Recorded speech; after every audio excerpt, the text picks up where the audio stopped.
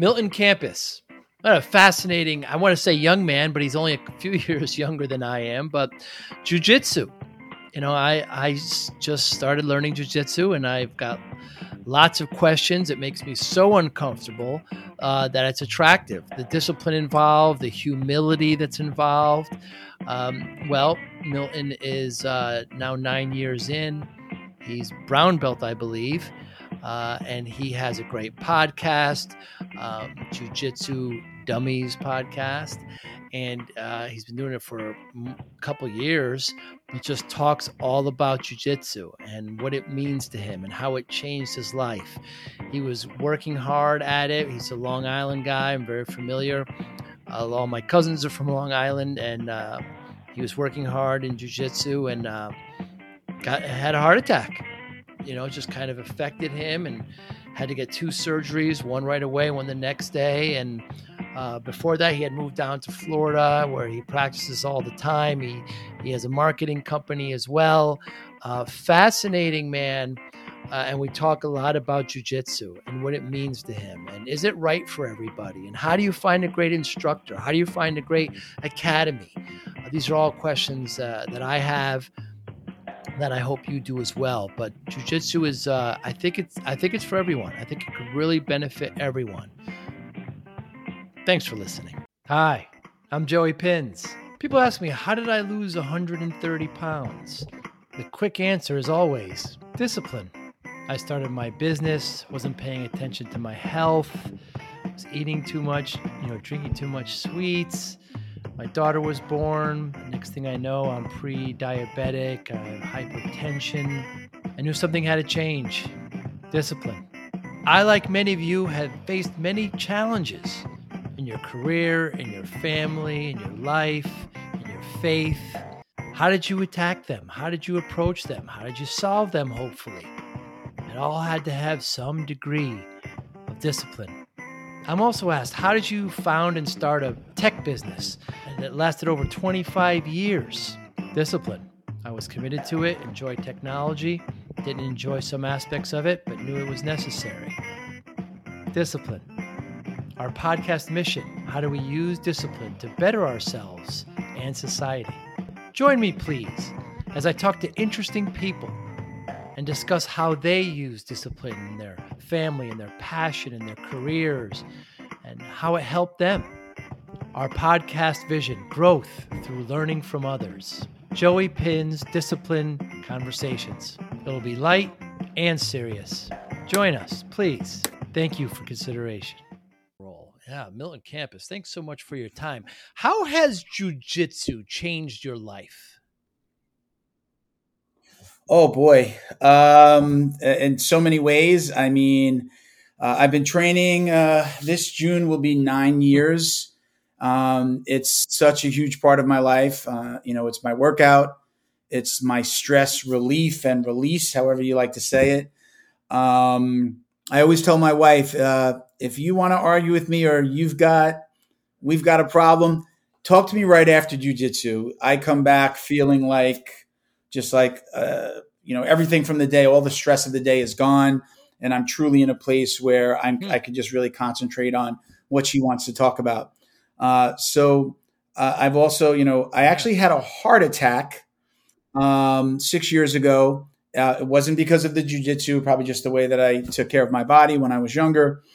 Actually had a heart attack right after training, 2 heart attacks after training on Friday and Saturday mornings. And, it just put me in a different mindset. I started to take training a little bit more seriously and really started to to really dedicate myself to getting really back. I thought I was in shape. I obviously was not in shape. And I've done everything that I can to really train as often as possible. Yeah, one of your quotes that you had that I liked, that you said that jiu-jitsu has a way of weeding out the assholes. Yeah, I know I put that somewhere. Yeah, definitely. You can't go into an academy or a gym. We call it an academy. Some people might call it a dojo. You can't go into a jiu-jitsu academy and be an a-hole. You can't go into a place and just think you're going to go in there and beat people up. You get exposed pretty quickly. we train side by side with women. So an asshole that comes in thinking he's going to be rolling around on top of girls.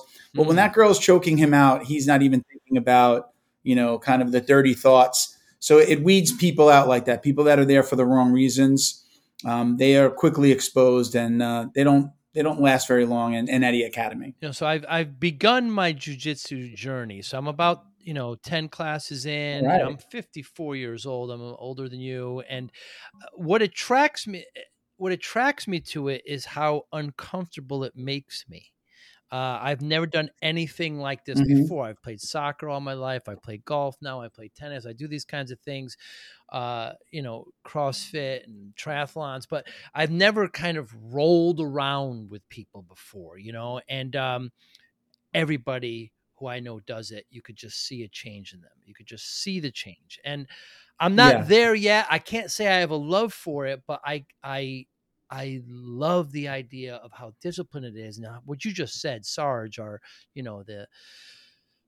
master there, he just, any ego is just, you leave it off that mat. It's just, there's no room for it. Because like you said, there's women and there's like, I'm 220 pounds. I'm almost 6 feet. And, there's 140-pound, young men that just can, put me in a, chokehold in seconds, so it's very humbling. Beauty of jiu-jitsu. Very humbling. Yeah. So let me address one of the things you said there in the beginning. It's like, you talked about feeling uncomfortable. You will start to find comfort in that uncomfortable, or in those uncomfortable moments. I'll like last night, I'm down from 247 to 232 as of this morning. I've been up and down in my life. I'm trying to focus on losing a little bit of weight, specifically, really. I mean, not only for health reasons, but to really be better at jiu-jitsu. The lighter I am, the faster I can move. But finding comfort in those uncomfortable positions is what everybody has to do. Last night we did some drilling where we actually, our partner laid down on the floor. We went chest to chest, knees off the floor. You're up on your toes, hands behind our back. And he's got to get out from underneath me, and we're only touching chest to chest. He can use his arms, but we're just touching chest to chest. Now, for the lighter guys, they're able to move. It's part of the drill. You're moving them off, do something, shrimping and trying to regain the guard. Well, I was working with a partner that was 160 pounds. It was very difficult for him to get me off of him.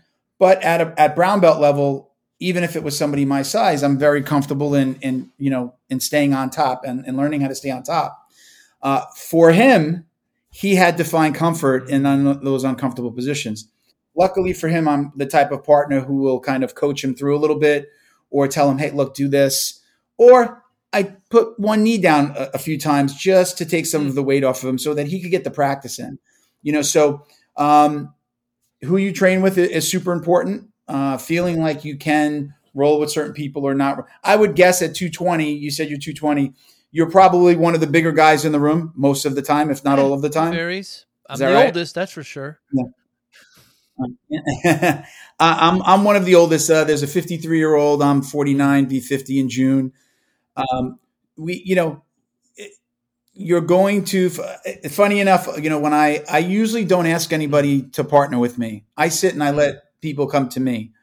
A lot of times the little guys, they're obviously going to try to find somebody their size, and that makes sense.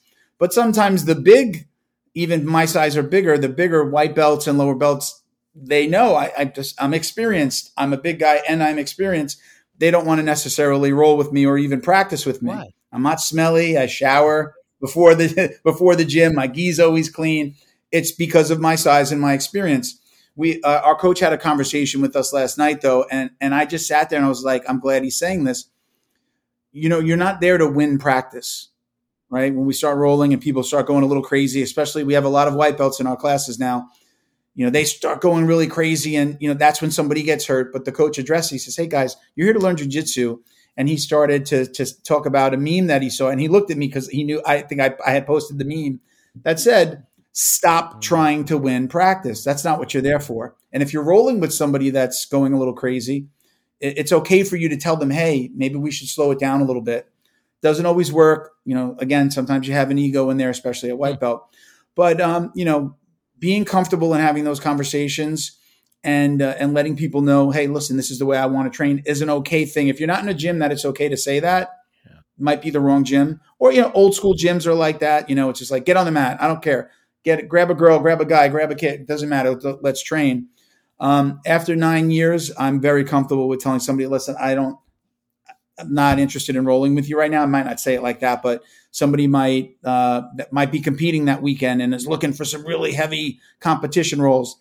I'll be like, yeah, you probably want to train with the guys over there. I have to go to work in the morning. I have a family to take care of. I have a business to run. So, it's different for everybody, but stick it out. You said you haven't found the love for it yet. I think that comes. A lot of us, we fall in love immediately. Some people, it takes a little bit longer. Once they start to feel, start winning a little bit more and start feeling more comfortable in their own skin on the mat, it comes. But stick it out. It'll happen. I definitely agree with that. I'm afraid of two things. One, hurting somebody, and two, hurting myself. Mm-hmm. If it starts affecting my golf game, Milton, there's going to be trouble. You know what I mean? Yeah. So it definitely will affect your golf game. There are lots of things are going to hurt. I'm not sure. How long did you say you're training now for? 10, 12 lessons. Yeah. 10 months. Yeah. A little under a year. Something's always hurting.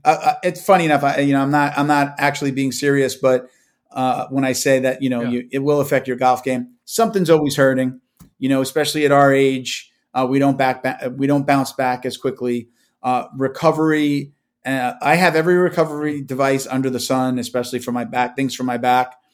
I stretched and used my recovery devices for about an hour and a half yesterday because my back was bothering me and I was off the mat for about a week. I spent about an hour and a half stretching and using those devices. Now that's just good practice because it's going to help me with my jiu-jitsu even when I'm not injured.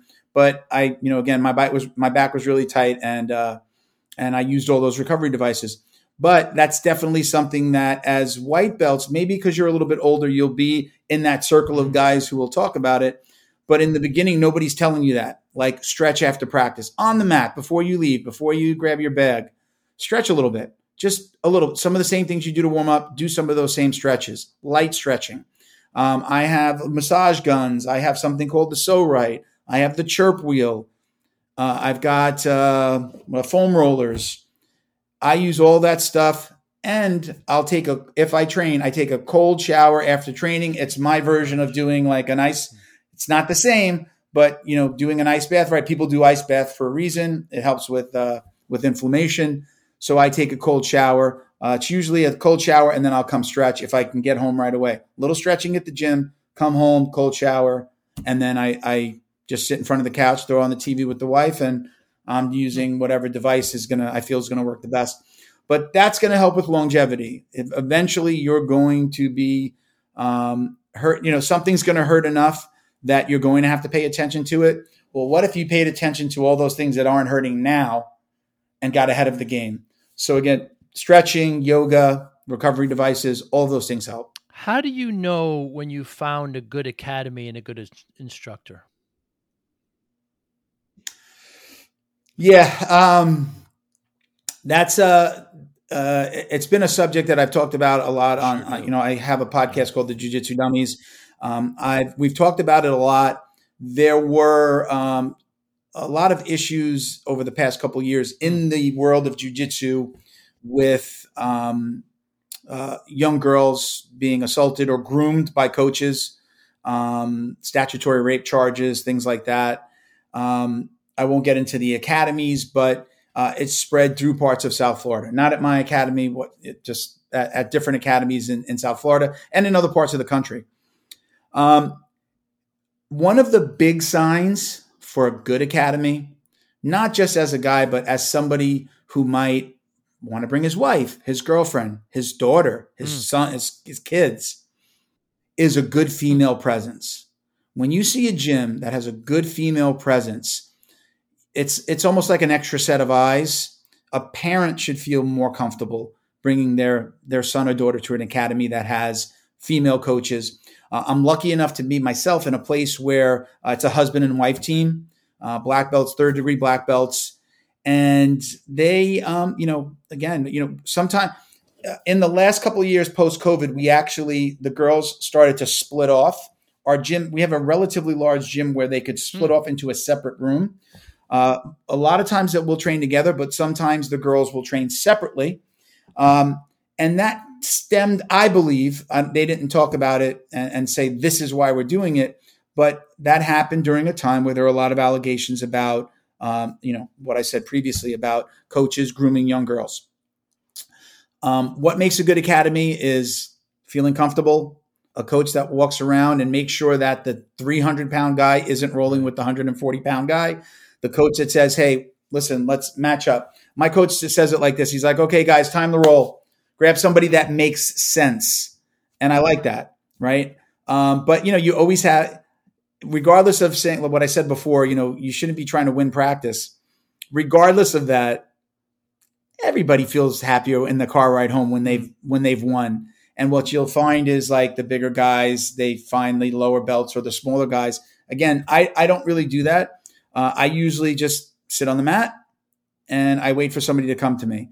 Again, at 9 years in, at 230 plus pounds, it's sometimes I feel it's unfair for me to grab somebody that's just going to feel like, at least going in, that I'm just going to kind of lay on top of them. I'm a guard puller because of that. So I'll pull people on top of me, especially when they're smaller. Boom, pull them down, take them down, pull them into my guard, and then let them work so that I'm not, again, 230 pounds on top of them. Seeing things like that in your gym should tell you that you're in a good place. But again, good female presence, a coach that doesn't let, kind of uneven matchups when you're training, even when you're just drilling, it shouldn't be, again, let's say you're 53, you said 220 pounds. You shouldn't be rolling with a white belt, another white belt that's 140 pounds, right? You should probably be working with somebody that's a little bit more experienced in your weight range, who the coach knows is going to help you, not just smash you because you're a white belt. At the end of the day, it's a business for the coach, right? The coach understands that he wants you to come back. Like if I'm your coach and I heard you say, I haven't fell in love with it yet, I'd be all over you. I'd be giving you so much attention in that room, making sure, like, what aren't you loving? How come you don't love it yet? And how can I help you? But again, some of those things are I've only been to 2 gyms in my career. I've been very lucky. I found a gym very close to my home after the first gym that I started and closed after 2 years. I was very lucky to find a gym close to my home with a good staff, like I laid out. Husband and wife team, female coaches, huge kids presence, a place for parents to watch practice. We have like stadium seating, like bleacher seating. Parents can stay. There are some jiu-jitsu gyms that say stay on the other side of the door, or there's a wall, or you can't see. Those to me sometimes are the red flags. So my instructor back in New Haven, I'm fortunate. I spend the winters in Tampa, and I'm here now. But he told me a couple of like events that they've gone to, like fighting competitions, where like there's these coaches that are horrible, Milton, that are just, they're not there to learn, and it's like, you've got to be. He's like, you got to be really careful when you chose a great academy, but and it put like fear in me. So now that I'm away here for the winter, I want to try to find a place, but you really got to feel comfortable here. I'll be here for about 6 months, and I'll be back up there for 6, and it's real challenging. It's such a wonderful sport. I mean, I've only heard the golfers that I know that do jiu-jitsu, they say it's lowered their handicap. It only helps. I mean, Sure, you get sore, but the discipline that's involved. So, as a 9-year veteran yourself, it would seem like I would be the perfect person to roll with you. Now, when that happens, because we're similar weight, but you're much more experienced, do you get to learn when that happens when we roll? Because isn't it more about me? How? I learn more. I learn more when I'm rolling with somebody that has less experience if I'm working on my game and or coaching you a little bit. I talk about this on the podcast a lot. My favorite thing about jiu-jitsu, I love jiu-jitsu. And one of my favorite things is the opportunities I get to work with somebody and coach them. I'm not a coach in my gym, But I might work with somebody, or my coach might say, "Hey, he's new, grab him." Like he's got his little jokes. He'll say, "Don't break him." I'll grab somebody that's brand new and I'll start working. I call it Jiu-Jitsu 101. Start in my guard, show them how to pass, show them how to mount, and then the first submission. So the funny thing is, in those moments when I'm helping somebody, I'm remembering some of the technical things that I need to do that I might not be doing because I don't always work on that move. I'm probably past getting caught in somebody's guard. So when I've got to show you how to do something or get out of something, I'm remembering myself. Now I'm going through a move that I might not have really worked on in months, maybe years, and I'm showing it to you. So now I'm remembering. I talk about this part a lot on the podcast, that I feel like at White and Blue, when I helped at my first gym, and I actually coached, I was one of his first students. So at White Belt, I was coaching other White Belts. I was actually opening the gym. I was a grown man, so he trusted me to open the gym. I'd run kids classes. I felt more technical. I was better in my technique, more technical at White and Blue than I am now at Brown, because I was constantly working on those little things. Even when we learned advanced moves and having to teach it to the class, I was better in my own jiu-jitsu. Because I don't coach, it's easy to forget certain things. And I'm not running a basics class or coaching in a basic class with my coach. I go now and it's just for me. Again, I take the opportunity to grab somebody and say, "Hey, let's work on this." Or let me show. If I get somebody in a move all of the time, even in that role, if I catch them in something a couple of times, I will grab them right at the end of the role and say, "Hey, I always ask, do you mind if I show you something?" Because not everybody likes to get coached by people other than the professor, the black belt. But I'll say, "Can I show you something?" And I will show them how to get out of or to avoid the thing that I was just getting them in. It's only going to help me get better. And again, I do love that part of jiu-jitsu, of teaching somebody. And I think my game gets better when I am teaching somebody again, because now I'm remembering, oh, I don't put my foot there. I'm telling him to put his foot. And I'm like, wow, I don't even put my foot there. I got to remember to do that. So, that's how it works for me. The most wonderful kind of selfless thing about jiu-jitsu. You could just tell that people, I'll be with somebody and I think the position was like a safety belt. I was behind them. And you could tell that, they're not trying to resist so much. They're trying to give me a little confidence, so they can, and it's so giving. Now, when your coach said, "Don't break them," what does that mean? How would you break them? Well, what he means is don't go hard. Like that's the, like, hey, don't, grab him, don't break him. He'll say that on maybe like one of the younger kids that's coming out of the kids class into the adults class. Maybe they're a little bit bigger. He'll definitely say it. His son anybody's rolling with son, he's like, "Don't break him." But usually it's a note to the person he's talking to. Hey, this person's relatively new. Don't go hard. Or maybe somebody's hurt. He knows that somebody's got an injury. Hey, Milt, roll with him. Don't break him. He's got an injury. His neck hurts, something like that. But that's all he means. Don't go hard. Now, I can roll hard. I can use my weight to my advantage, my weight, my strength. I usually not. I'm usually, I had a guest say it to me one time, and it was true for me as well. He said, "I rolled at one level above the person I'm rolling with." So he's a purple belt. If he's rolling with a white belt, he's going to roll like he's, white to an experienced white to blue belt. If that guy raises, is starting to roll like a purple belt, he's going to raise himself to his purple belt status and roll a little bit hard. So I always want to roll just a little bit above him. And what that means is I'm not going to let this guy just, put me in positions to submit me. I'm going to make him work for stuff, but I'm always going to just work a little bit harder for him so that he doesn't necessarily submit me or get too much of an advantage. That advice actually came from George Piro. He's a retired special agent.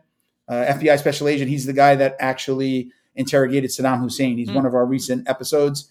Great guy. We're actually, my marketing company is actually sponsoring him now. So we're doing some work to help him out. But he was the one that laid it out to me that way. And it was great advice. And it was something that I kind of didn't realize I was already doing.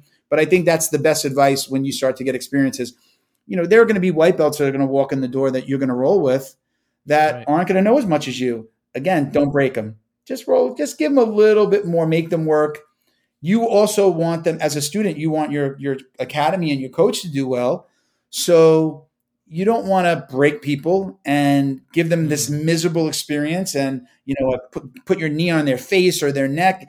And they walk out of there going, this sucks. This isn't what I want to do. I thought I was going to learn how to defend myself. I thought I was going to learn some cool stuff I saw in the UFC. And now they don't want to come back. Right. So even it sounded like you were having a dilemma there of finding a local gym. Imagine you walked into a gym and then, everybody from blue to black was just beating up on you. You're probably not going to go back. A young kid might go, that was awesome. I want to learn how to do that to somebody else, right? At 40, 50 plus, we're not looking for that. We're looking for the camaraderie, the brotherhood or sisterhood, and we're looking for the training. And you want to be able to get onto the golf course the next morning and not be hurt, not say, oh man, this guy grabbed my foot and, tweet, right? We don't want that. So it's kind of like a do unto others kind of situation, but you finding a place that's going to treat you right and go, okay, you're a white belt. Like, let's have you roll with other white belts or roll with this advanced guy who we know he's going to teach you a little bit of how we do things here. That's the place you should be looking for. Do you compete, Milton? Do you compete? I have. I have not. I competed once after my heart attack. I was at purple belt. I had always made a commitment to at least compete at very least once at every belt. I didn't go into jiu-jitsu thinking I was going to compete, but at white belt, I talked to my coach about competing. I think I competed in 3 different tournaments at white. I competed twice at blue, 2 different tournaments at blue. And then I had the heart attack and went back once at purple. But my cardio, it was just different. My heart, the way that my heart would beat, like kind of accelerate so quickly. It took me some time to kind of get that under control, weight loss being one of those things. But I'm not competing currently, but I've just done and I've done well, and I've done a handful of tournaments. You did mention something before about a coach mentioning something about competing or the way that school competes. You shouldn't be forced to compete. I don't know if you are being forced. You shouldn't be forced to compete. You don't have to compete. But again, every school is a little bit different. You might have to compete to get a promotion, to get stripes and or promotion. That's a little bit more of, again, the old school way. Again, if you don't want to compete, don't feel bad about it. I talk about it all the time. There are more of us than there are of them. When I say us, I say there are more people that don't compete than that compete. I've got my reasons for, married, business, kids, daughter in college, essentially really running 2 businesses, the podcast. The heart attack was just my okay, I need to find a little bit of a different path. But I was training 3 weeks after the heart attack. So I got right back in there right away. As soon as they told me I could, I was just right on the mat. So don't feel like you have to. I think everyone should compete a little bit. And you got to get a taste for it. You got to get a taste for getting out there, winning, losing. The whole you don't lose, you learn, right? I'm sure you've heard that. Everybody should get a little taste of that. And, it's not easy, could be stressful, but I think that everybody should do it at least a handful of times to really understand what it's like. Because as you progress in jiu-jitsu, you're going to, be around a lot of people that are going to ask if they should compete or are competing. And it's good to have a little bit of knowledge and know those, the anxiety that they're going to go to and the nervousness that they're talking about, the making weight. It's kind of good to be able to be part of that little niche of the brotherhood or again, sisterhood. Yeah, because nothing about the actual competition attracts me. I mean, I'm not even an MMA fan because when I watch it, it's mixed martial arts. I'm only really interested in jiu-jitsu. I mean, I follow a few, Instagram story, TikTok, and I watch the videos and it's very clever how they get out. And I'm very intrigued by that, but the MMA just doesn't do anything. I'm not saying it's going to change. It may change, but just the actual competition is not what's attracting me. What's attracting me to it is how uncomfortable it makes me and the whole discipline of it. Was it the heart attack that made you go to it? Where were you in the jiu-jitsu life? You were doing it before the heart attack. Yeah, I was already. That's right. I was already a purple belt when I had the heart attack.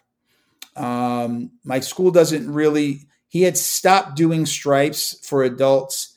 So I was, I think, a purple belt with 1 stripe, but was probably maybe a 2 to 3 stripe. I'm sorry? Stripe is like a degree, right? You usually, right at white belt, if your school does stripes, you're getting a stripe on the black part of your belt, right? You're getting a stripe or a degree for the length of time that you've been training or your level, right? If you're doing really well, you're competing and you're winning, you might get some stripes faster. Depending on the school, some schools will make you be a white belt for 2 years. Some do it for a year. So you figure, every 3 or 4 months, you're getting a stripe. If you go once a week and a guy is going 4 times a week, you're probably going to expect that he's going to move a little faster and get more stripes faster, right? So I was probably I know I was a first degree purple belt, but I was probably, because my school had stopped doing the stripes, I was probably a little bit higher. Had the heart attack, thought I felt better. Excuse me. I think it was probably another 6 months or a year. And I said, I think I could do this. It was a local tournament. I did it. I wound up, because it was a smaller tournament, there weren't a lot of people my age and my size. I had always rolled in that tournament, even when I won, with guys half my age and not half my size, half my age and usually a little bit smaller than me. But strong young men. And I won. I did well. The last time I went with guys that were half my age, and I did not do well. My gas tank wasn't there. I was nervous. I tended to pull guard a little bit more because I didn't want the whole stand-up fight to tire me out. So I'm pulling guard. So I'm pulling these young guys on top of me to then, implement my game. And it just wasn't working. So I decided to just take a break from it until I feel like you really need to dedicate. If you're going to compete, you really need to put some time and effort into it. You've got to, be training. You've got to do competition training, which is harder. And you're also training for points. You have to learn how to, if I'm in a takedown, side control, mount, back, there's, what are the point? You're basically point fighting. You're not necessarily looking for the submission. It's great if it comes, but you're looking to, get a lot of points, get ahead, and then start looking for the submission.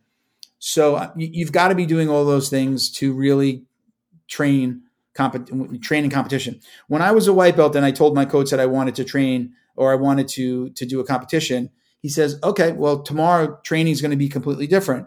And we went into more back to the basics, and we had to learn about the points, because he would teach us some pretty advanced stuff, even for white belts.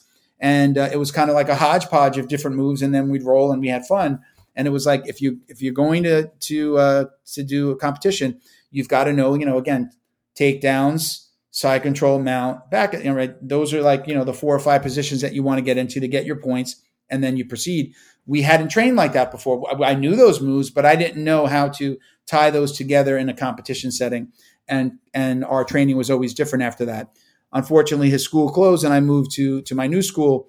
It was less of a competition school, heavy kids program, a lot of females, smaller adults program at that time. Now we have a very large adults program as well. Like, all the parents come and train. They get the parents on the mat. You've got a kid in the class, they're going to get the parent on the mats. So we have we have like family open mats, family days where we do open mats. It's great. But it's a different training, and you shouldn't feel bad or any less of a jiu-jitsu competitor or jiu-jitsu practitioner because you're not doing competitions. You should not feel that. Your journey should not be diminished by it in any way. Certain coaches will push you to get on the mat, and certain coaches will just say, if you want to, let me know, and we'll modify your training a bit. But it should never put you in a place where you think you are any less than anyone else on the mat because you're not competing. Is jiu-jitsu for everyone? I think it is. I think there's a little, we say it, I believe it, but I don't ever hear anybody say, but, like the things I said before, but be careful, take care of your body, recovery, massages, ice baths, stretching, yoga. I discovered all those things on my own. And then really, as I got into following jiu-jitsu pages online, I would see it there. I never really honestly heard it from my coaches. Nobody was telling me like, hey, okay, guys, let's sit down and everybody stretch for 10, 15 minutes. I never got it from inside of the academy. It's for everybody, but you have to know that if you're choosing this path, that you have to take care of your body. Your body is the weapon, is the instrument. You must take care of it. And that means, again, stretching and supplementing with, running, walking, weightlifting. I find weightlifting as a great recovery. I trained last night. I'll do some cardio and some light weight training, but that light weight training helps me with, I call them my owies. My lower back hurts. I'm going to do certain things. I'm going to make sure I stretch, and I'm going to do some back exercises and just do things that I know that are going to make those muscles work. And I'm going to feel great when I go train tomorrow. So that's one of the things I do too. I try to put a day between trainings. I didn't last weekend. I trained Saturday and Sunday, 3.5 hours between the two classes, 2 hours on Sunday, hour and a half on Saturday. And Monday morning I woke up and I was, oh man, what did I do? My back was killing me. So I know that. I put a day of something else or a rest day between my trainings at this age. When I started right before my 41st birthday, 6 days a week, 2 hours a day, open mat on Saturday, where we would train with another school. We'd either go to them or they'd come to us. And my body could take it, and I loved it. And I didn't stretch, and I didn't do my recovery exercises. And I learned, after the first couple of injuries, I learned what I had to do. Talk to me about the gi, the uniform, to go no gi or gi when training. Because we can take two different options in classes. Yeah. I would say for guys our age, the gi is probably where you should be. At very least, most gyms have both classes, right? They offer both. If you're older, you probably want to stick with the gi. Not that you shouldn't try no gi or shouldn't train no gi as well, but what you'll find is, because of the control aspects of being able to grab the gi, right? Essentially grab the clothing of your opponent, that lets you either, kind of slow down the pace or just have a little bit more control. With no gi, you're more slippery. We can't grab the rash guard or the shorts or the t-shirt, right? It's against the rules. You're not doing that. Somebody's going to move typically a little bit faster. And, that's kind of typically where people get hurt, when they try to when they're really strong and they try to move very, very quickly. You just find, not that you don't get injured in the gi, but I think that you tend to find more people get injured in the no gi. I train no gi. My school honestly only does no gi once a week. It's our open mat on Saturdays. So I usually go to that one because I want to get my no gi in. But again, as an older guy, I prefer the gi, especially when I'm hurt. I can control the position more because I can grab, from pretty much from the neck, the collar of the neck down to the by the ankle, the pant by the ankle. So I can really control. And for somebody with, the heart attack issue, which my heart still, I can feel it, that it'll start beating faster, quicker than I ever remembered before. It just, I tend to go from 0 to 100 real quick. I like the ability to hold somebody when I need to catch a breath or slow down my breathing.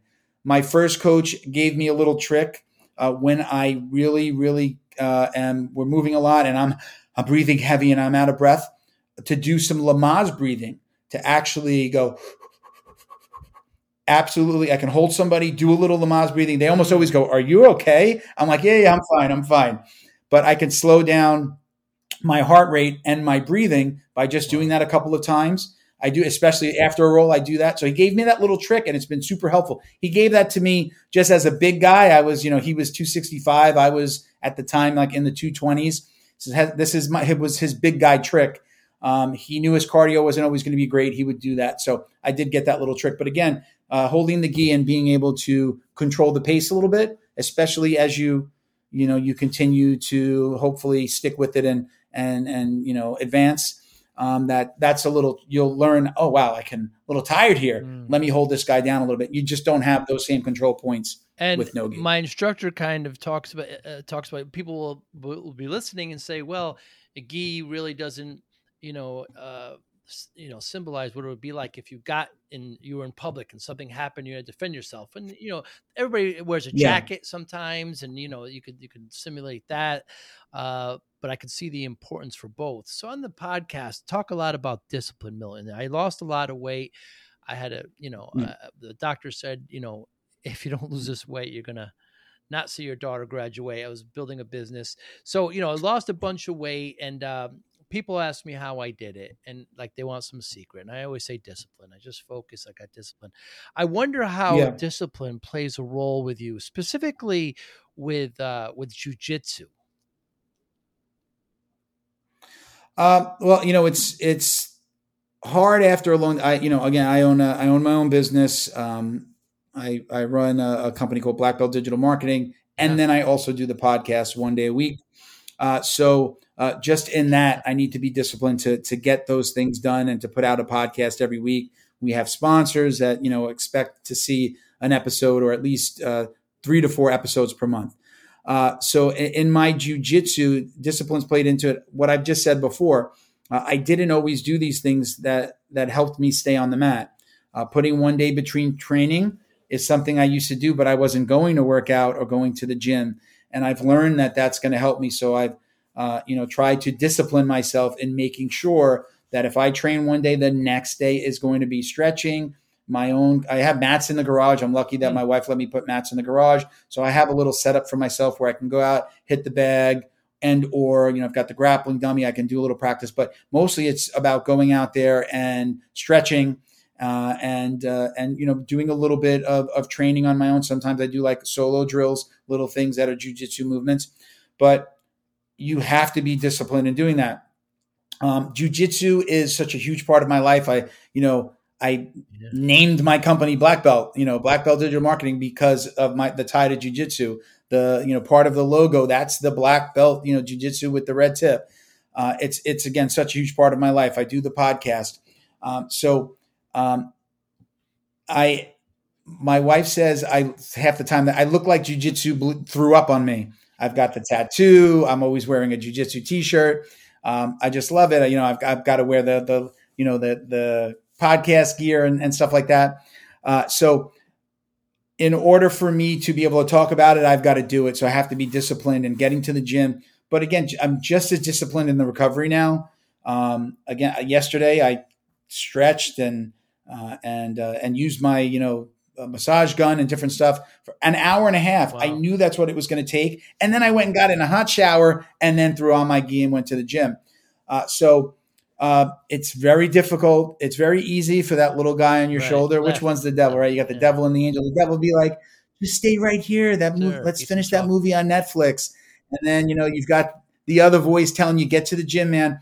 I know anytime that I've had to drag my ass to the gym, when I get there and I get through the training, it's almost more satisfying than when I'm like all amped up to go. Sometimes the training session is even better when I didn't want to go. I get through it and I come out the other side going, I learned something new. I guess we say sometimes you're the hammer, sometimes you're the nail. Maybe I was the nail that day, but I wind up coming out of learning something and going, that wasn't so bad. It was an hour and a half, and I get through it. So back to the initial question, discipline. You've got to be disciplined to get there. You have to be disciplined in your recovery.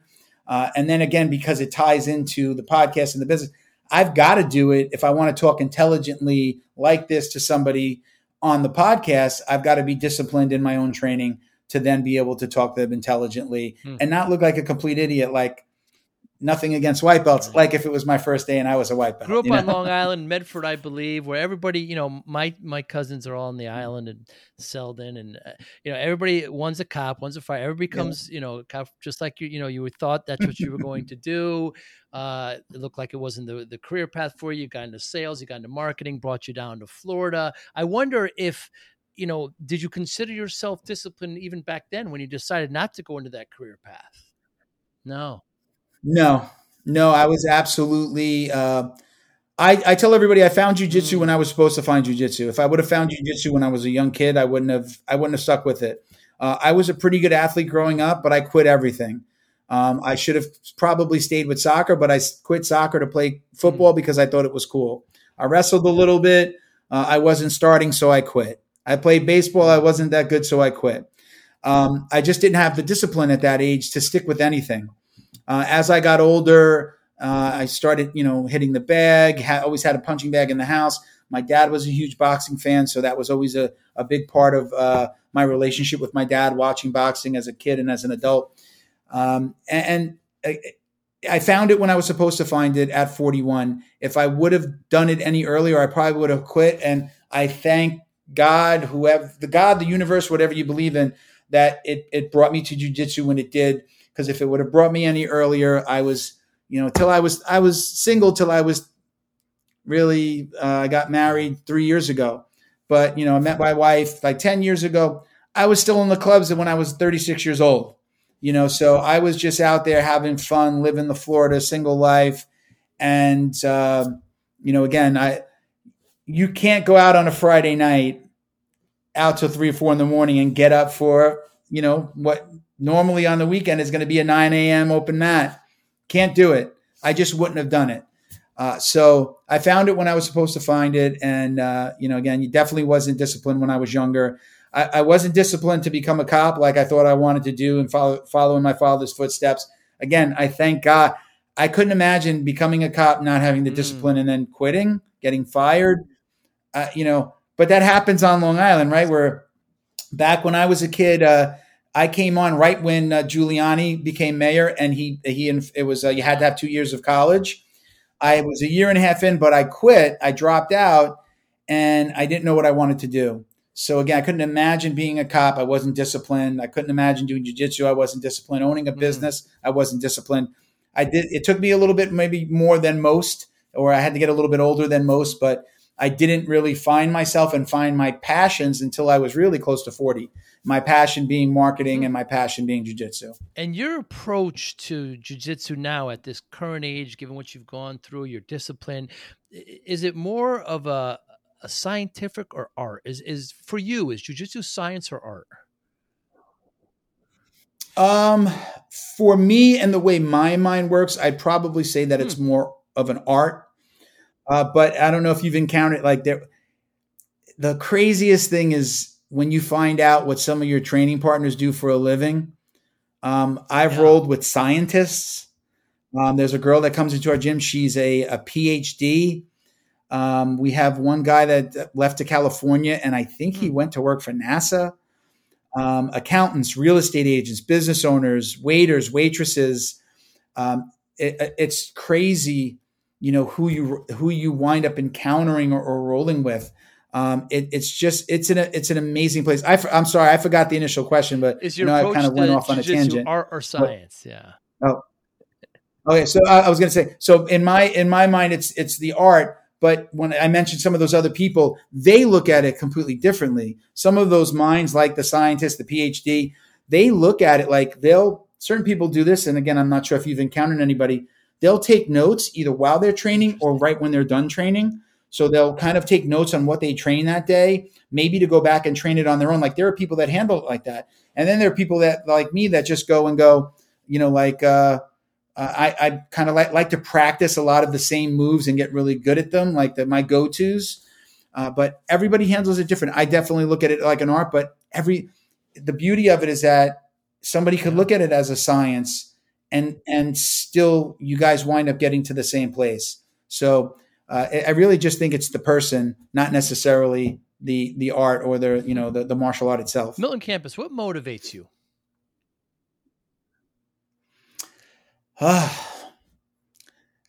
This may not, it may be a little bit of a bad answer, is I like to prove people wrong. I think sometimes even our own family members could look at you and go, what are you doing? When I started jiu-jitsu, my father looked at me and he said, a little late to start this, huh, kid? He still calls me kid. What are you doing? Why are you doing this? I'm like, I found something that I love. So, proving people wrong is fun. And then, it's, I do like helping people, with the marketing company. Like I said before, I love helping people, coach them a little bit. With the marketing company, I love coaching somebody with their business. Somebody will come to me with I call it an idea on a napkin. They don't have a logo, they have an idea. And taking that idea, turning it into a logo, putting it on a business card, building a website, and then helping them get found. I get off on that. I love that path. And, it's similar to jiu-jitsu. You go in there, you don't know this move, and you learn it, you practice it, and you make it better. And again, maybe you're teaching somebody else how to do it. And you get to a place where it's like, wow, here it is. Fly, little birdie, here. Now you can go and do what you need to do. So, that's how I look at it. That's how Bill, I answer that that's question. a true Long Island answer. I love it, and I could hear it. I can still hear the Long Island in your voice when I was doing research and today. And you could take the people out of the country, but you can't take the country out of them. And plus, there's a lot of New Yorkers in Florida. Yeah. But another thing I want to mention, what motivates you have this great foundation. Yeah. We closed the foundation. We closed it. It might be in my bio somewhere still. We did close the foundation. We were doing scholarships we did 2 scholarships for 2 kids. I don't know if you remember the little boy that saved his sister. He got bit in the face, saving his sister from a dog. His name was Bridger Walker. He was our first. We did a second one after that. But we were working with some other foundations, and we were also trying to do stuff for like military veterans, like people that have been injured. We were working with some other larger foundations, and it kind of conflicted with what they were doing. We wanted to support them, organizations like We Defy and Warriors Next Adventure. We figured we were probably better suited in helping them, these established foundations, than doing it ourselves. So we closed it down. We have still discussed doing some scholarships for kids. So we do occasionally, we talk about it here and there, but the foundation itself was closed, but I think we had it for about 2 years, and I think we did some good and helped Very some people out. Well, how do you measure success, Milton? Wow. Some people might say the bank account, but that's definitely not. I recently had my daughter join the company. She's 29. She's leaving her teaching career to come work for me. How I would gauge success now is really creating something that I could leave behind to her. My intention, and I've made it clear to her, is if you like this, if you like what you're doing, I would love to build this and leave it to you. That would be a great measure of success for me. I'm not in it for the money. I've had a lot of money and I've had no money. I've worked for some great companies and worked for myself and helped build some really good products and businesses. But, I still had, the same problems that everybody else had when I had a lot of money. That whole money can't buy happiness. Money may not be able to buy you happiness, but it can buy you things that make you feel happy. But I was happier when I had no money, when I was, the bank accounts, I had to work harder. But I definitely feel like building this business, Black Belt Digital Marketing, into something that I could leave behind is my new goal. If I could build this to a place where, maybe I can draw a retirement income from, or I can continue to do sales, but my daughter runs it, that would be truly, I think, an accomplishment for myself. Not worried about what other people think, but if I could build this business and leave it behind and it lasts beyond my time here on this planet, I think that what a wonderful answer. Leaving a legacy for your daughter. That's heartwarming, Milton. So how can we get in touch with you? Thanks so much for your time. And I love talking jiu-jitsu. I'm just so new to it. I hope that whoever's listening can feel the passion that you have for it and look into it, at least look into it, please. You have this great podcast, Jiu-Jitsu Dummies podcast. How can we get in touch with you? Yeah. So probably the best way is through the Instagram for the podcast. It's at Jiu-Jitsu Dummies on Instagram. Pretty much everywhere at Jiu-Jitsu Dummies, JIU. Yeah. Everybody always spells it wrong. JIU Jitsu Dummies with IES. The Dummies is IES. That's probably the best way that people can get in touch with me. My personal Instagram is Uncle Milty BJJ. Everybody's always called me Uncle Milty since I was about in the 3rd grade. So made sense to, even my friends still call me Uncle Milty today. It made sense to make that my Instagram handle. So that's my personal. And then, you could check out the podcast. If you just go to YouTube, it's Jiu-Jitsu Dummies. you'll find us. And Jiu-Jitsu Dummies podcast, because you might find some videos of people rolling with their grappling dummies. But you'll find us. We're out there, and certainly love to hear from people. We give away stuff for, like, if somebody sends questions. So check out our stuff. If you have questions about jiu-jitsu, send it to us. If we use it on the show, if it's a topic on the show, we ask the guest, we'll send you a free t-shirt and a coffee mug. So check us out. And, again, we love, and you've got great YouTube too, because you record everything video. And so the YouTube is really cool as well. Yeah. We, from the beginning, we did, we have the sound on all the podcast apps. And I actually got that advice from somebody else that was doing a podcast. I said, what would you do differently if you had to start over? He was only doing the sound. And he said, I would have done the video from the beginning.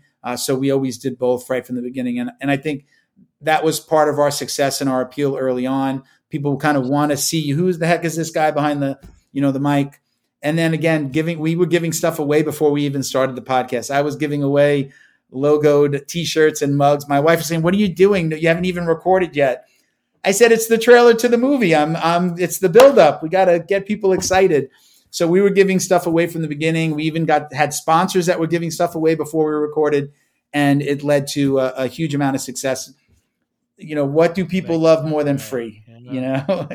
Right. So it worked out for us. Campos, thank you so much for your time. I hope one day we get to, roll together a little bit. That would be great. Yeah, you're down here. You down here in Tampa, you said, for 6 months out of the year? I'm a little further down. If you ever come down to South Florida, come to an open mat. It's nice. We won't break you. That. I really do appreciate that. Milton, thank you so much for your time. You be well. Thank you for listening and or viewing Joey Pin's Discipline Conversations. Please share this episode with one or two of your friends who you think may benefit from the episode. Our website, www.joeypins.com. There you'll find lots of resources, and you could join our mailing list. Please follow us on all our social media, Instagram, Twitter, and Facebook. Podcast information, the video version of our podcast is on YouTube. Please subscribe. Audio is on all major podcasting platforms. Please follow them. And if you like it, please consider giving 5-star rating. Would really appreciate that. Would you like to financially support the podcast? You can go to our Patreon site. Consider $5, $10, or $20 a month. There's all kind of plans that we have there. It's like a one-time payment. What is this podcast episode worth to you? $25, $50, $100, $500, $1,000, $5,000. You be the judge. You can go to our PayPal account to do that as well. Thank you again for listening or watching Joey Pin's Discipline Conversations.